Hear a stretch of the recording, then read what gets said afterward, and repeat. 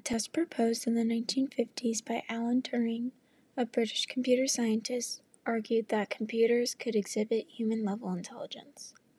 Given that it is extremely difficult to argue that a machine can produce any original thought on its own without someone claiming that it was programmed to do so, Turing came up with a test to decide whether a computer can act, react, and interact like a human.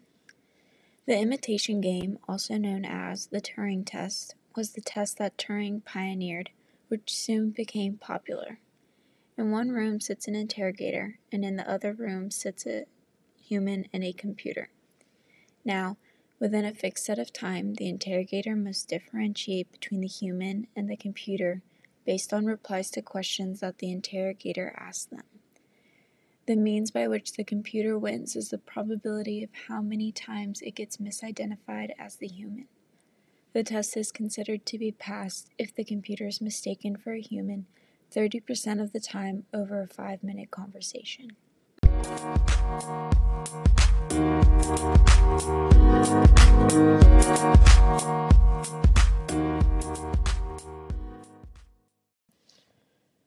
A deceptively simple and rather abstract method of determining whether a machine can think like a human and demonstrate human intelligence has been proven extremely difficult.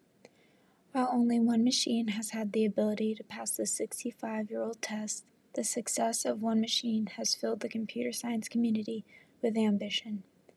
In deciding whether the Turing test is the preeminent test, everyone has a different version of displaying human intelligence.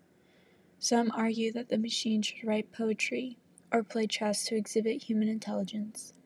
The Turing test is well-rounded enough that if a machine has the ability to persuade 33% of a group of humans that it is human, it is an effective machine and furthermore an effective test.